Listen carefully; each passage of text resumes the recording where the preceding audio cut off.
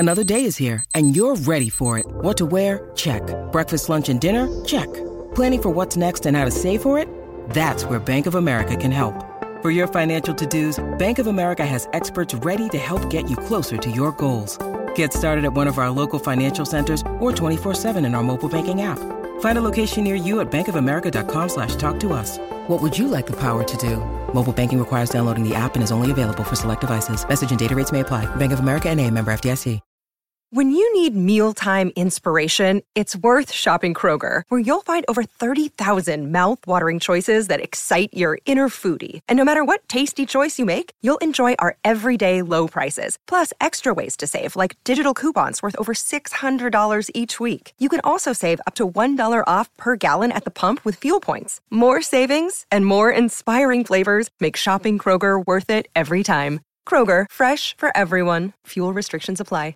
Hey guys, it is Ryan. I'm not sure if you know this about me, but I'm a bit of a fun fanatic when I can. I like to work, but I like fun too. It's a thing. And now the truth is out there. I can tell you about my favorite place to have fun. Chumba Casino. They have hundreds of social casino style games to choose from with new games released each week. You can play for free anytime, anywhere. And each day brings a new chance to collect daily bonuses. So join me in the fun. Sign up now at ChumbaCasino.com. No purchase necessary. VGW Group. Void where prohibited by law. See terms and conditions. 18+.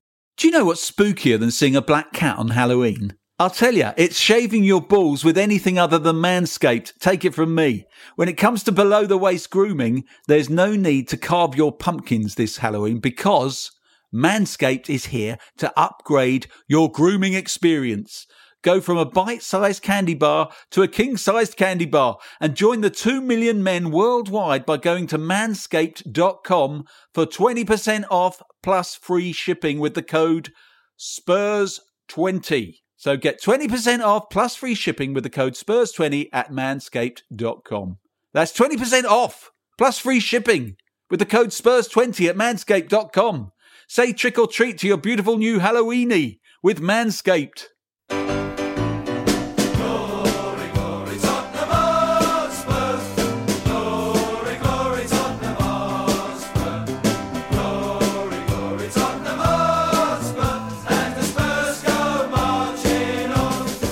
Well, it gives me enormous pleasure to say to you Spurs fans around the world, welcome to another Spurs show. It's Theo Delaney here in North London. I've got two esteemed guests with me here halfway through this confounded international break.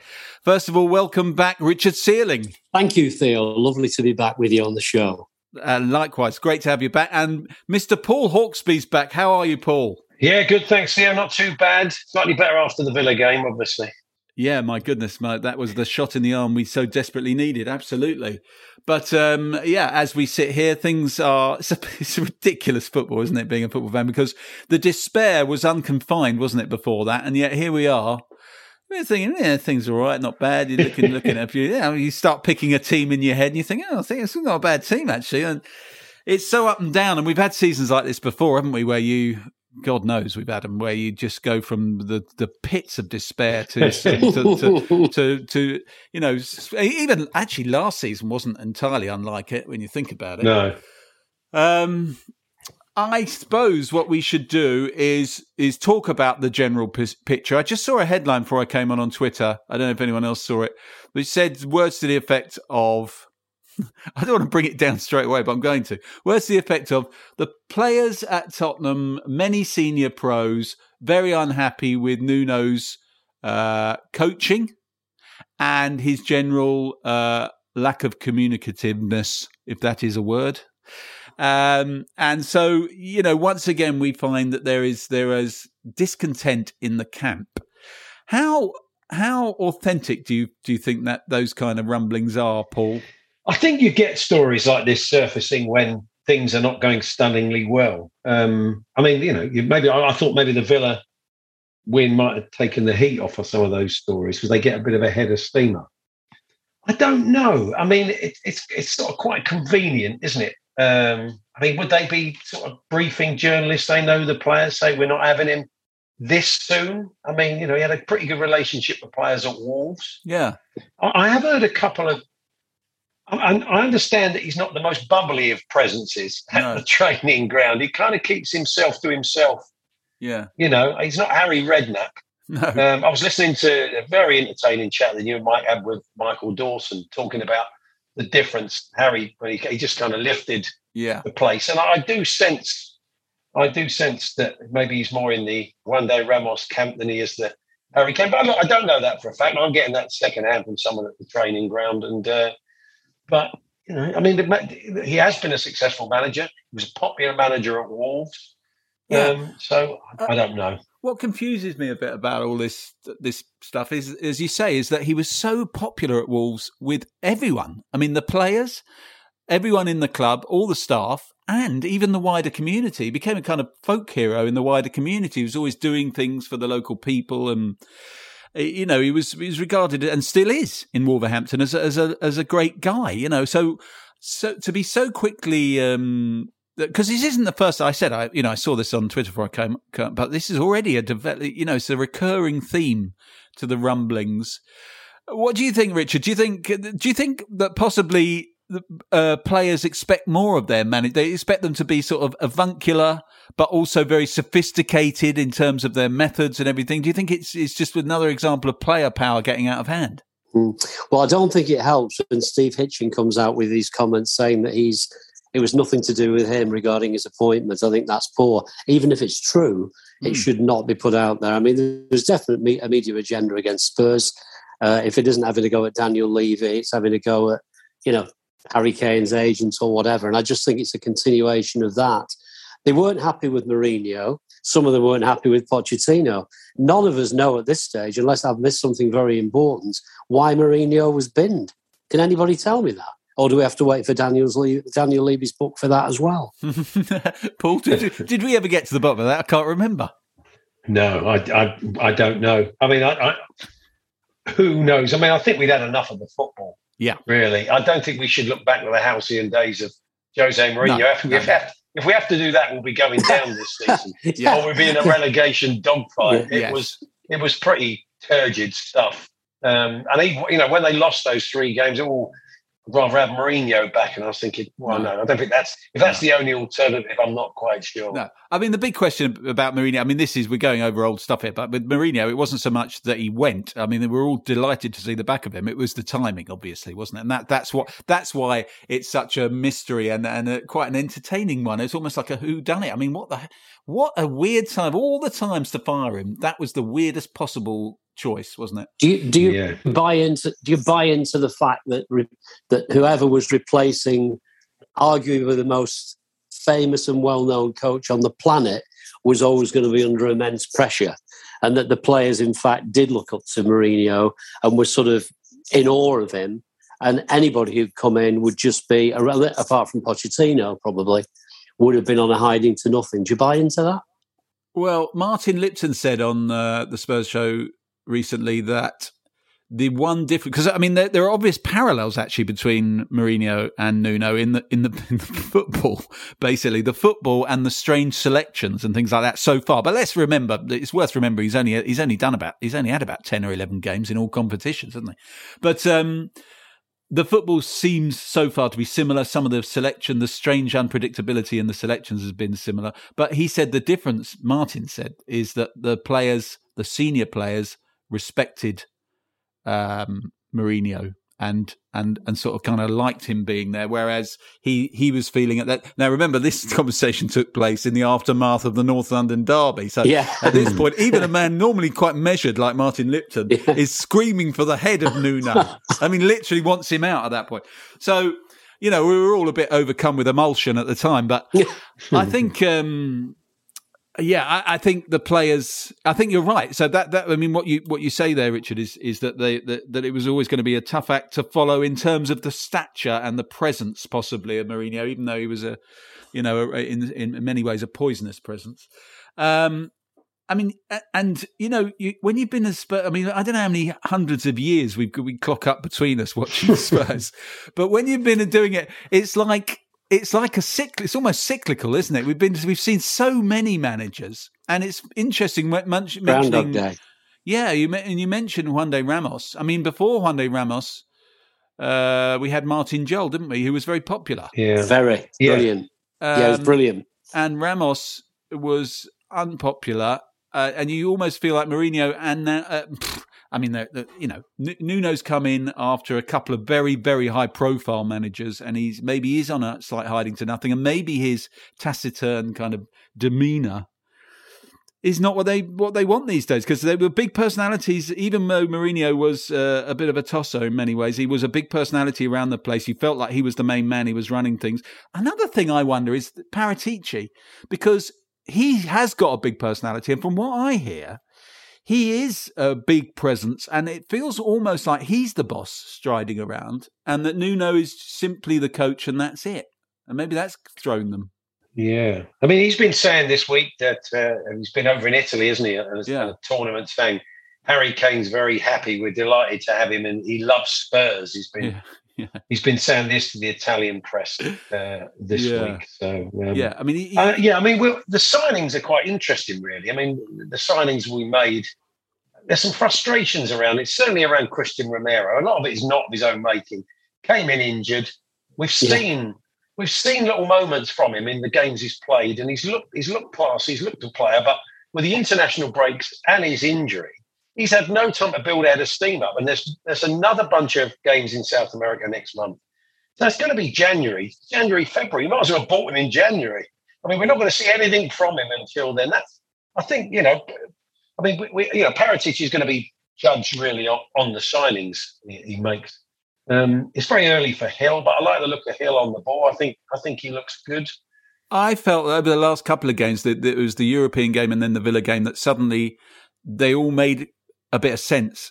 I mean, Hill looks to be a really good player. He was for some reason they didn't bring him on in the final Spain, but in the semi-final, the Nations League semi-final, they brought him on. And apparently, all the Spain fans were cheering wildly. In Spain, he's regarded as a kind of Grealish type of a messiah, which is fantastically encouraging.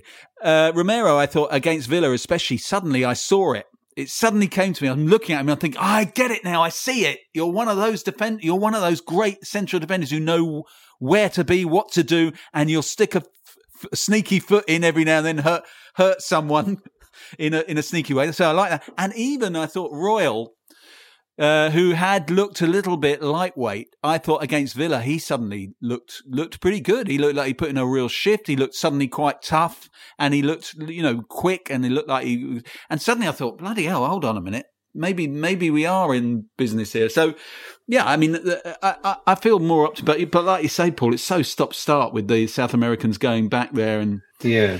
So, so he's had, and remember, these are all the things that he's had to deal with, Nuno. He's had no luck at all. Everything's gone against him. He's had a lot of key injuries. He's had international breaks. He's not had a lot of time on the training ground. Yeah. I mean, look, it's not been the most auspicious start, but having said that, you've got to they've appointed the guy, they've got to give him a chance. And, we'll judge him once he's had the squad there, once he's started to put out the side. We'll look at how they play once he's got the team. It was interesting, Terry Gibson saying to you saying on the podcast last week, the sort of football we played at Valencia that was very exciting, very front foot, balls getting, crossed into the box. I mean, he's had other ways of playing over the years as a coach. So, we just have to give him some time. Yeah, absolutely. I agree. Well, we'll talk obviously about the forthcoming fixture in a bit, but before we go to our break, I wanted to ask you, Richard, because it is tradition dictates on this show that I know you've been on a couple of times before, but I'm not sure we've asked you this before. I wanted to ask you about your first ever visit to Tottenham Hotspur. Right. Well, the first game was an away game because being from the Northwest, it was always going to be that way. Okay. So it was a place in Moss Side, Manchester, which they used to call Main Road. Yes. Immediately after the double had been won, I think Hollerred was in goal, which worried me at the time, the team sheet. And I think I'm going back to March 62. And the result was a resounding defeat, unfortunately, a 6-2 reverse. It was 6-0 until the last minute, and Greaves got 2. And I cried my bloody eyes out. Oh, no. And of course, if you remember those games in Manchester, Bobby Charlton and his pomp as well. When Greaves put that goal in November 65, the greatest goal ever, like he was skating on ice. Yeah. Of course, that was fantastic. But the reverse fixture was a 1-5 reverse, and that's the one I would have seen, you see. So I'd see the wins on TV, but I'd actually be there at some of these heavy defeats. But how bizarre is that to be at Main Road? If Jennings had been in goal, I'm sure Brown, sorry, not Brown, Jennings. yeah. He hadn't. I'm sure it wouldn't have been 6-2, but it was. Well, I mean, and, that team was so incredibly good. That is a contender for greatest Tottenham team of all time, because it's basically the double team plus Greaves, right? Yeah, they didn't get right. tonked that often. You must have been. I know. I'm tempted to say you should have stopped going right there.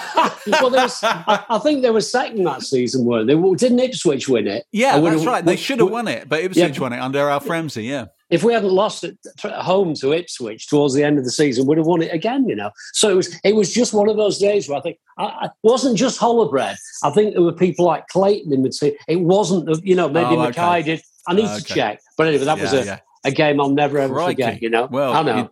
You stuck with it, so fair play to you for that. I'll be very quick. I once met a bloke in a pub in Bradford. The 4-3 game sorry, that's a Freudian slip. It would have been 4-3 if the game had continued another 2 minutes. The 3-all game when Ledley King scored after 9 seconds. Broke the record, yeah. He was in the pub over the road and they called him the memory man. Have you heard about this guy? No. God almighty. I just said to him, right, tell me what the result was of that. And he knew every bloody result of Spurs going right there. He even told me what the weather was like in Manchester that day. Honestly. Anyway, that's enough of that for now. We should get him on. The memory, We're going to need a memory man on soon to remember when we were winning trophies. We're going to need him. He was a genius. Yeah. All right. Well, let's go for a quick break.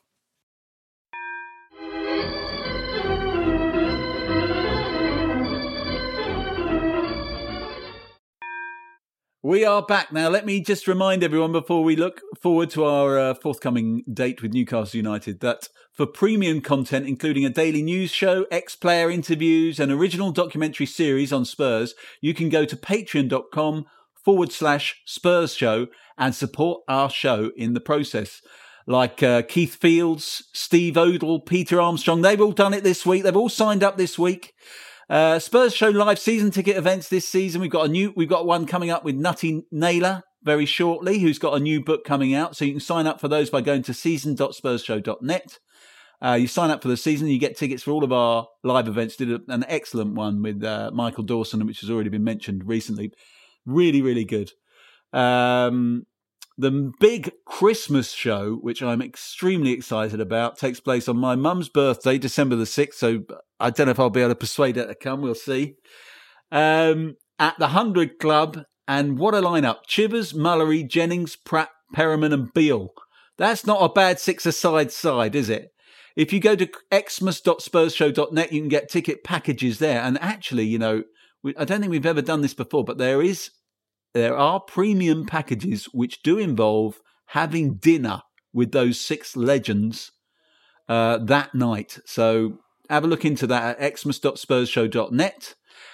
Do follow us on Facebook, Twitter and Instagram, and please leave us a nice review on iTunes. Next week, by the way, you got Chris Porus, Adam Powley and Hannah Barlow. So there we are. That's the housekeeping done. Now, I'm due to be going up, would you believe, to St James's Park on Sunday. Am I a lunatic to be doing that, Paul? Have I taken leave of my senses? It's just our luck, isn't it? I mean, you probably bought those tickets safe in the knowledge you're going to come up against an under-par Newcastle in a sort of 3/4 full stadium. But I was reading today, this is the first time they've sold the stadium out 2.5 years. Wow. So it's completely sold out. You cannot buy, apparently, an Arab Sheikh fancy dress outfit in the whole of the Northeast. No, they have. They've sold out. If there's any chance of Tottenham Chancellor listeners, go up in a van, buy up all the Arab Sheikh outfits you can find in London and sell them outside St James's Park. You'll be a millionaire. It's such a Dr. Tottenham thing, isn't it? Yeah. You need to get the new regime underway. Yeah. It will be like a white hot atmosphere.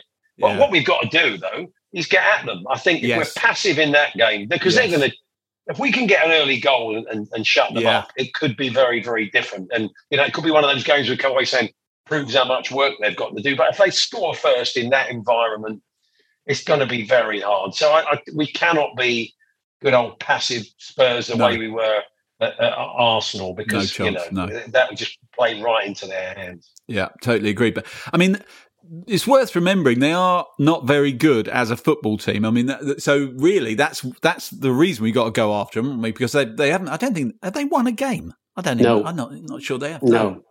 What do you think, Richard? Do you think we can get up there and get a result in the circumstances? They've got players coming back, haven't they? Lascelles and Callum Wilson are evidently getting back into full training, which doesn't help. No. And of course, this Alan St. Maximum, I don't know who we're going to put on him. I really don't. Yeah. So I don't know. I think back with horror to that dreadful showing there last season when Rodon and Sanchez were left stranded when that cross we were winning 2-1 and the two of them were ball watching. The header went back across goal and that ex-Arsenal lad ran in and hammered it in the net. And that was one of the worst. It was a shocking defeat, that was, because we should have been out of sight. Yeah. So I don't know. It could go one of either two ways at the weekend, really, because they're talking about Lampard as being nailed on now, aren't they? Will they bring him in by that game? I'm not so sure. The lad that's the assistant to Steve Bruce plays a completely different type of football. I was talking to one of my friends today in the North East. That's how I know about this. And he's certainly ganning. He reckons that, Steve Bruce, so they call Cabbage Head up there, by the way, but I think he's quite a nice guy. He's going to get 8 million payoff. Yeah. And this other guy, he doesn't get on with, by the way, may take charge. So it's in the stars, isn't it? But do you know what? It's a game we can't, after the last 4 games, of which we've only taken 3 points, we've got to win it. And then West Ham, we've got to win that somehow as well. They're key games, because isn't it United the week after that, I think? Yeah. I mean, we've got to at least get something out of that Newcastle game.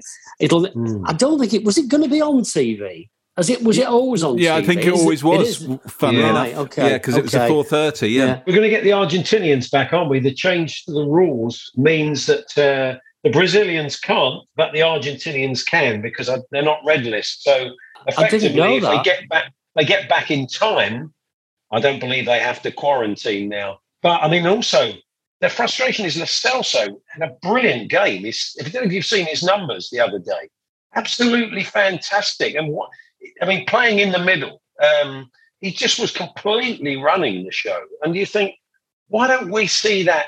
I mean, we've not quite seen it at Tottenham, have we? Again, you see the old glimpse of yeah.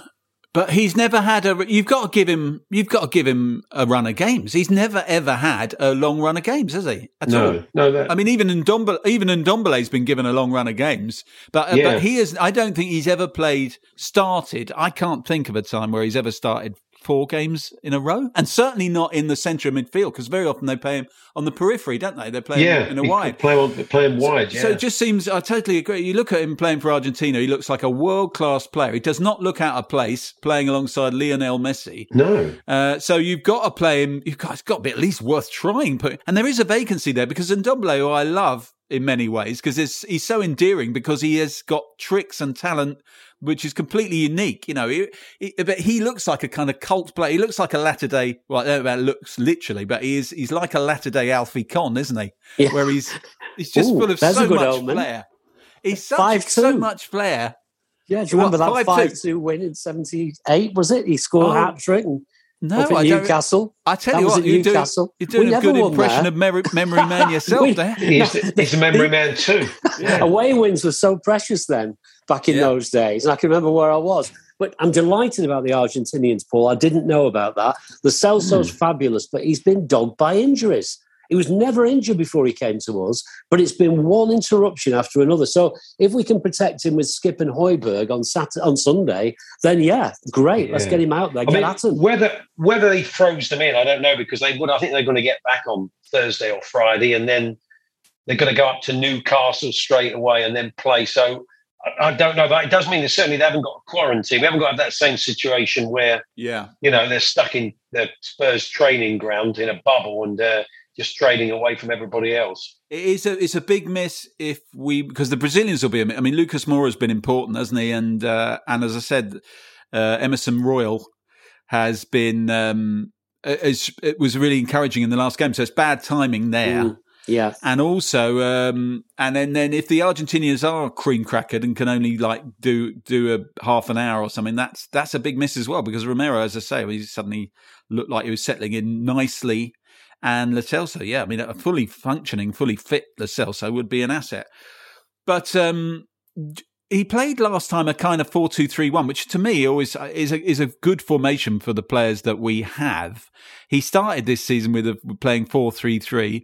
One of the great mysteries, of course, about Nuno is that he made his name playing three at the back, and he just refuses point blank to ever do that now. But do you think he'll play a similar? Do you think he'll continue to do that, or do you think he'll do? Because what he did at bloody Palace is he threw Winks in with. I was. God.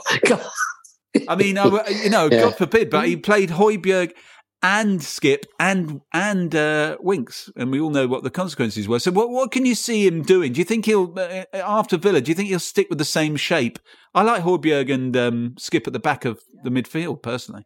Yeah, I think he probably will. I mean, having won that game, they just needed that third goal to make it comfortable. It was a lot more nervy than it need be because we couldn't get that third against Villa.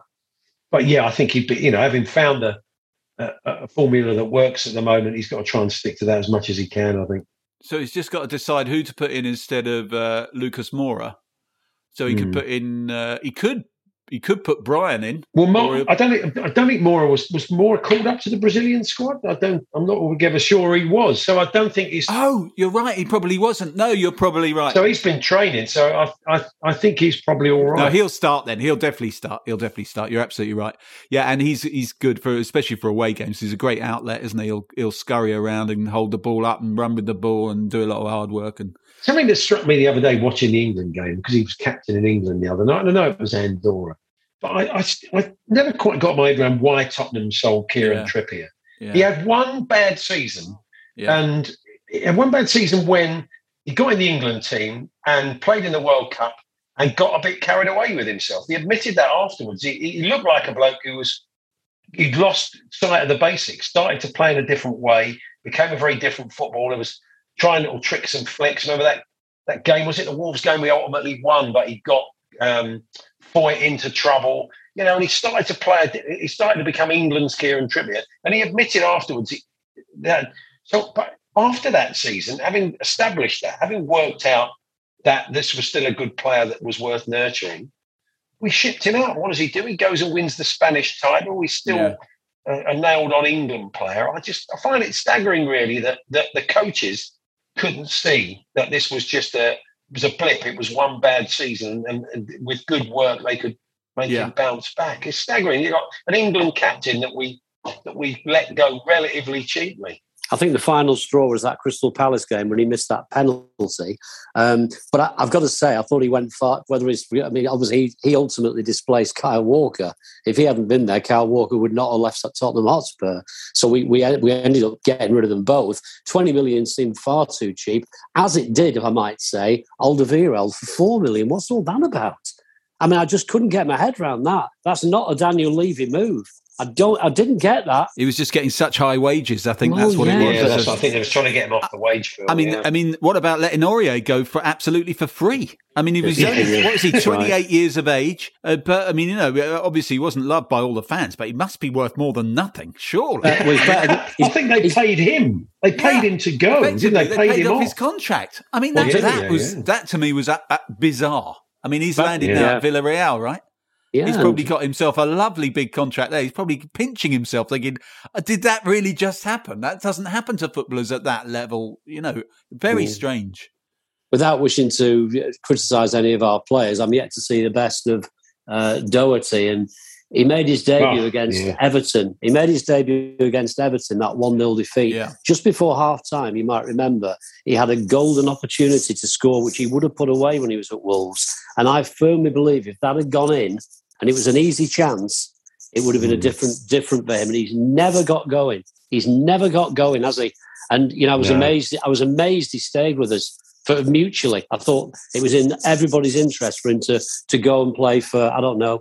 I don't even know. But he's not going to. He's probably on massive. He's probably on massive wages that he probably would find difficult to get elsewhere. Yeah, maybe. And also the other thing about him was. It all goes back to the mystery of the Nuno and the three at the back thing, because when he was flying and was really rated and had amazing stats for like assists and goals he was a wing back and playing the side of a 3-man defence. So He's never done that, really. I mean, I think Mourinho tried that a couple of times, but basically he's never done that. He's only been ever played at right back in a back four, and he just looks completely, extremely ordinary. Even when he's played in a three, to be fair, he's not looked great for Tottenham. No. I mean, I saw him. You saw him play against. I went to the Passos de Ferreira game, and again, this was against not a particularly strong Portuguese side. And he weren't really able to. He's got that Ben Davies thing of hitting the first man every time he crosses the ball. It's just, again, it's infuriating because he did look very good at Wolves. I said too many times we pick players up. There's something about that white shirt. It must be made of chain mail. Yeah. They just as soon as it must weigh so heavy, they pull that on. Even Reguilon to an extent.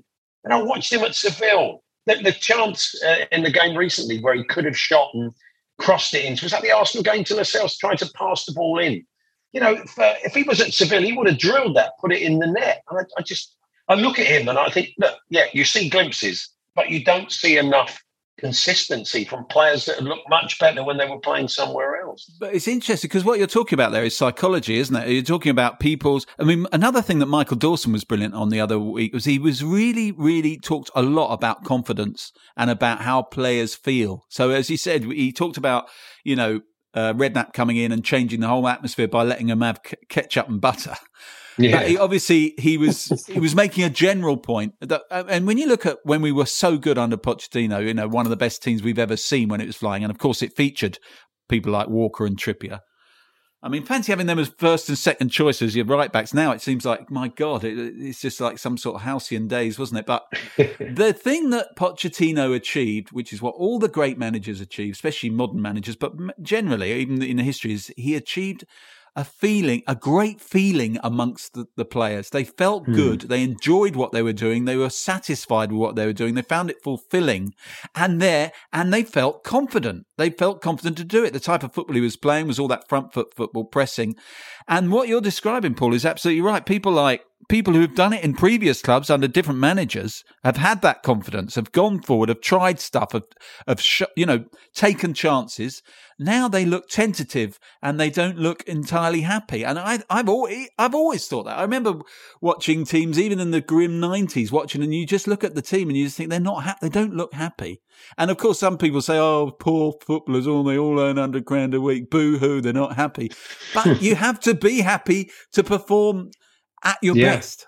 And sure. And when they're not, and there was no happiness under Mourinho, of course. So the happiness had sapped away at the end of Pochettino, and it is not happy under Nuno yet. The only thing about Nuno is he had them happy at Wolves in his penultimate season, so there is a possibility he will nurture some happiness. But that's the worst thing about it. And when we talk about those players and what they seem to underperform, a lot of it always seems to be in the head to me, and it's a worry, isn't it? It is a worry. Have you seen the story that apparently the staff at Spurs are now allowed to take their dogs to work? It's like a kind of it's like a sort of a support animal. I think they can bring so people in the offices can take their dogs in. So I wonder if maybe they always cheer you up, don't they? So maybe we just a couple of Labradors down at the training ground. A couple of in-house Labradors. Maybe that's the secret. Maybe we just need a couple of dogs permanently down at the training ground. So the boys are getting stressed or Nuno's being miserable. Just going like a little petting corner. Maybe that's good idea. Maybe that's That's what Doherty needs. He just needs a dog to pet, and it'll all completely change. Or maybe they should all be allowed, I don't know, booze or they should all put them all on the happy pills or something. Something's got to be done. Something has got to be done because they don't. You watch them come out of the tunnel, their whole body language. Villa. I mean, to be fair, again, Villa they looked a little bit more up for it, but it's a concern. It really is. I worry about it, and the right back question, the very fact that we're choosing, we're talking about people like Aurier and Doherty and Royale that maybe shows some. I mean, Tanganga's a good player, isn't he? But I think he's more of a centre back. I think he's probably good. He is. I good. like him. Yeah, I do. And Højbjerg's an absolute brilliant leader. I love him. Yeah, I love Højbjerg. He reminds me of Graham Roberts. He really does. Yeah, and that's quite something because we could. Yeah, I mean, I think there's a lot of good talent in there, which again is another reason to worry about the lack of esprit de corps, because it's not like there's enormous lack of quality. Maybe in some positions there is more than others, but the general quality looks pretty good. So then it's only about getting them playing in a way that they all believe in, isn't it? We're getting them united and feeling. Well, I mean, look, we desperately do need a player who can pick a pass. We keep saying we haven't replaced Eriksen, and I know he doesn't look like, but if you look at Lo Celso playing for Argentina, that's exactly what he's doing. Yeah. He looks like a player who can pick a pass, can play someone in. He should be. I saw in that Passos game, Brian Hill kept coming inside. He wanted the ball all the time. That is someone who's enthusiastic and constantly wants the ball and plays with his head up and gets the team going. Yeah, and I think potentially one day there's a number 10 in him. I mean, it's very early days. I do as well. But you know, we do need that player, and it does seem bizarre that we've got a guy supplying bullets for Messi and Lautaro Martinez. Yeah, but we don't think he's good enough to do it for Harry Kane or Sonny. Yeah, bizarre. Where do you stand on Ndombele, Paul? Oh, it's so frustrating because I listened to Rob White the other week on the podcast, and he's getting fed up with people saying, I know there's a player in there, because ultimately you have to prove it. You have to prove it on a regular basis. So that's been the frustration. Yeah, I don't know. I'm beginning to wonder whether we're ever going to get the best out of him, whether we're ever going to see whether the Ndombele that we thought we'd all bought, or whether we made an error giving a guy such a huge contract on huge money. I mean, I was talking to someone recently. Part of the problem seems to be that there's a little entourage around him that keeps telling him he's brilliant and he's too good. He's almost too good for Tottenham and he should be at Barcelona or he should be at Real Madrid. But he's not proving that, is he? And he's got like a bunch of hype men telling him how great he is. And that's not helpful, I don't think, especially when you're not playing that well and you just think, well, this is a stepping stone. Well, this is it. This is his chance. I mean, if he bombs at Tottenham, no one's going to pay the kind of money that we did for him ever again. So it does seem odd, really, that he can't step up and he can't put a run of games together. He can't be consistent and he can't seem to sort of attain the level of fitness that gets him to play 90 minutes. And then you look at the financial implications of all of that. You look at the fact that you've paid 50, 60 million pounds to get him. The fact that you're paying him, I don't know, 150, 200 grand a week. And then you look at it purely from a business point of view, which I dare say Daniel Levy does once in a while. And you think, Christ, the amount of money we've invested in him, but also the amount of a hit we would take if we don't sell him for, at least something like that. And then you think, well, how does he keep getting in the team? Because I do like him and he does do good things. But overall, you look at, like you say, what Lo Celso's doing in that position for Argentina. It doesn't really make sense for him to be starting necessarily week after week, unless you're thinking we've got to offload him, and it's very hard to offload him out of the reserves. Yeah, but I mean, no one's going to. I mean, if you were to sell him now, what would you get based on what you've seen? If you were a club looking to buy him, you'd be very, very concerned about what's happened at Tottenham, that it wouldn't happen at your club. Why would it be any different? The best you could hope for is to send him out on loan for half a season with a hope that they would, no one would take an obligation to buy, but with an option to buy. But the other, of course, the other question is, I don't know how long he's got on this contract, but nobody is going to be paying him 200 grand a week the way he's been. So then you're in a situation where if you do send him out on loan like that, or even if you try and sell him, you're probably going to have to chip in for his wages. I think he's actually on a bit more than that to depress you even more. But there we are. Oh my God! I think the difference between him and Lo Celso is that Lo Celso's playing for his national team, and Ndombele was dropped like a hot potato by France. So he's got there's nobody else. If he was playing well for them and rubbish for us, we'd have some lights at the end of the tunnel. But it's a bit like Delhi, isn't it? We haven't mentioned yet. Yeah. He's out of the England, so he's never going to get back in. And I don't think Ndombele will for France. And that's a damning indictment on his talent. Because you think he'd play well in that France team, you think he'd be a shoo-in, really, with those players around him. There's something badly wrong with that whole setup with Ndombele. I agree with you. He's the most wonderful, typical, brilliant Spurs player and does the most wonderful things but he's just got that can't be arsed look about him all the time. And he has, though, hasn't he? You know, it's you know, in the Premiership, it won't wash. It won't wash. The more you think about it, the more you realise that what you need is a manager who is going to come in and really infuse the players, and the ones that he just refused to be infused, ship them out. So this is what Pochettino did when he arrived, didn't he?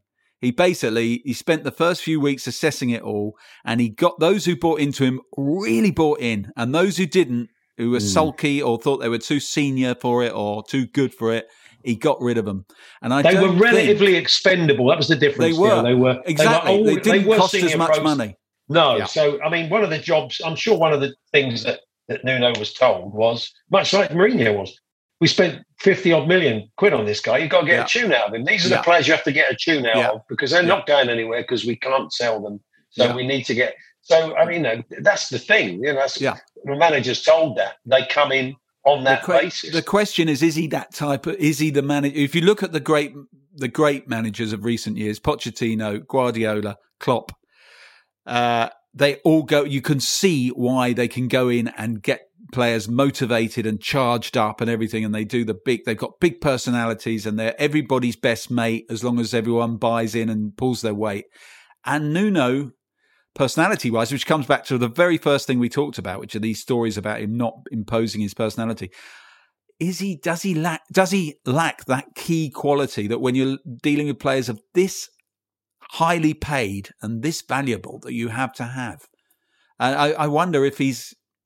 I just wonder if he's got it. But not only has he got it, or has he not got it, where do you get someone like that? Because I can only name 3 or 4 that are around, in the whole bloody world of football. I mean, Newcastle are in the market for one, aren't they?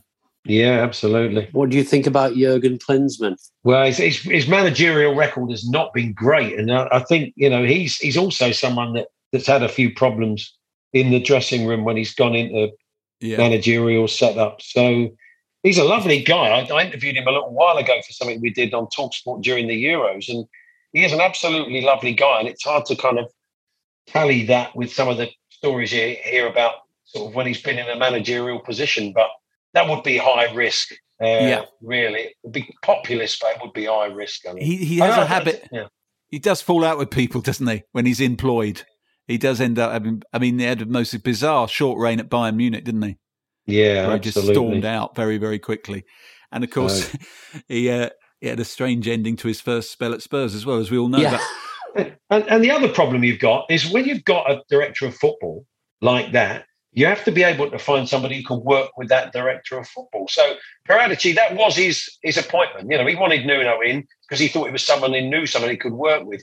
You can't have a situation where you've got a director of football and a manager that are completely at odds with each other. They need to have a relationship. So that does kind of limit any... We've come around to replacing him now. We were saying 20 minutes ago, we've got to give him a chance. Now we're looking for Newcastle's cast off. Yeah. Yeah. But just before we go, we'll talk. I'll ask you for predictions. But what do you? What do you think the implications are of this Newcastle situation? Because here we are struggling, falling away like the Arsenal. Thank God the Arsenal are as well. But that's one crumb of comfort. But falling, you can actually see us falling away from the leading pack in the Premier League. That it was a big 6. It's looking increasingly like a big 4 now that we're not in, and we've got to try whatever we can to get back in it. But all of a sudden, doesn't it look like there's going to be a new player also trying to break into that top 4? And doesn't it make it 10 times harder? Oh, it does, absolutely. I mean, that I was reading Kieran Maguire, the football finance expert, saying the other day, financial fair play in the Premier League is much easier to circumnavigate than it is in Europe, in UEFA competitions. So they're only going to really have problems when they're back in Europe. But for now, and the fact that Ashley, for all of his faults, has actually left them in a profit from an FFP point of view because he's not spent bugger all. So they could have in that initial splurge 250 million quid without touching the sides. Yeah, and you can do it. That's not going to turn them into Chelsea or City overnight, but it's going to put a dent into those teams that are anything from sort of 5th to... It's a new player in town in that 5th to 8th setup that we're in with Leicester and the Goons and, Everton, arguably. Newcastle, that's somebody else we've got to take down to try and get anywhere near the top 4. We know what our chairman's attitude is towards spending. We're not going to go out and spend that kind of money. So, no, I think it is worrying from Tottenham's point of view. Yeah. I mean, no wonder no wonder Levy apparently has been fingered as the one who was most upset by it. I mean, it's so easy to see why. He's thinking, just when I've got the bloody stadium and everything, and now this, first COVID, now this. Jesus Christ, still never mind. Well. Let's do predictions. Though it sounds to me like if we're going to beat Newcastle, we better do it quickly before they become bloody. What do you think we can do up there on Sunday, Richard? Ooh, depending on the team that they've got available, I think we could nick it 2-1, but I've got draw in my heart as I really have. I see us going ahead and then the crowd's urging them on. So I'll have to settle for a point, I'm afraid, there on this in the current circumstances. Okay. Paul, what do you think? Yeah, I tend to agree with Richard. I wouldn't be at all surprised. If we got at them early, got an early goal, shut them up, and then built on that, who knows? But my gut feeling is, especially the week after an international week with lots of players coming back and having played midweek, and a lot of their Newcastle players aren't really involved in the international setup in quite the same way. I'll go 2 each. Right. Okay. Well, I'm going to say we're going to win 2-0, but I've got to say that, haven't I? Good man. You're going. I've got to say it because I'm going up there. And gentlemen, I really appreciate your time here. This has been a very enjoyable conversation. Thank you very much, Richard, and thank you, Paul. Pleasure. No problem. And let's all keep our fingers crossed. And that's all we can do, really, isn't it? And and thanks everyone for listening. This is Theo Delaney in North London saying, "Go on, you Spurs!" If you want to advertise on or sponsor this show, check us out at playbackmedia.co.uk. Sports Social Podcast Network. I'm Victoria Cash. Thanks for calling the Lucky Land Hotline. If you feel like you do the same thing every day, press 1. If you're ready to have some serious fun for the chance to redeem some serious prizes, press 2. We heard you loud and clear. So go to LuckyLandSlots.com right now and play over 100 social casino-style games for free. Get lucky today at LuckyLandSlots.com. Available to players in the U.S., excluding Washington and Michigan. No purchase necessary. VGW Group. Void where prohibited by law. 18+. Terms and conditions apply.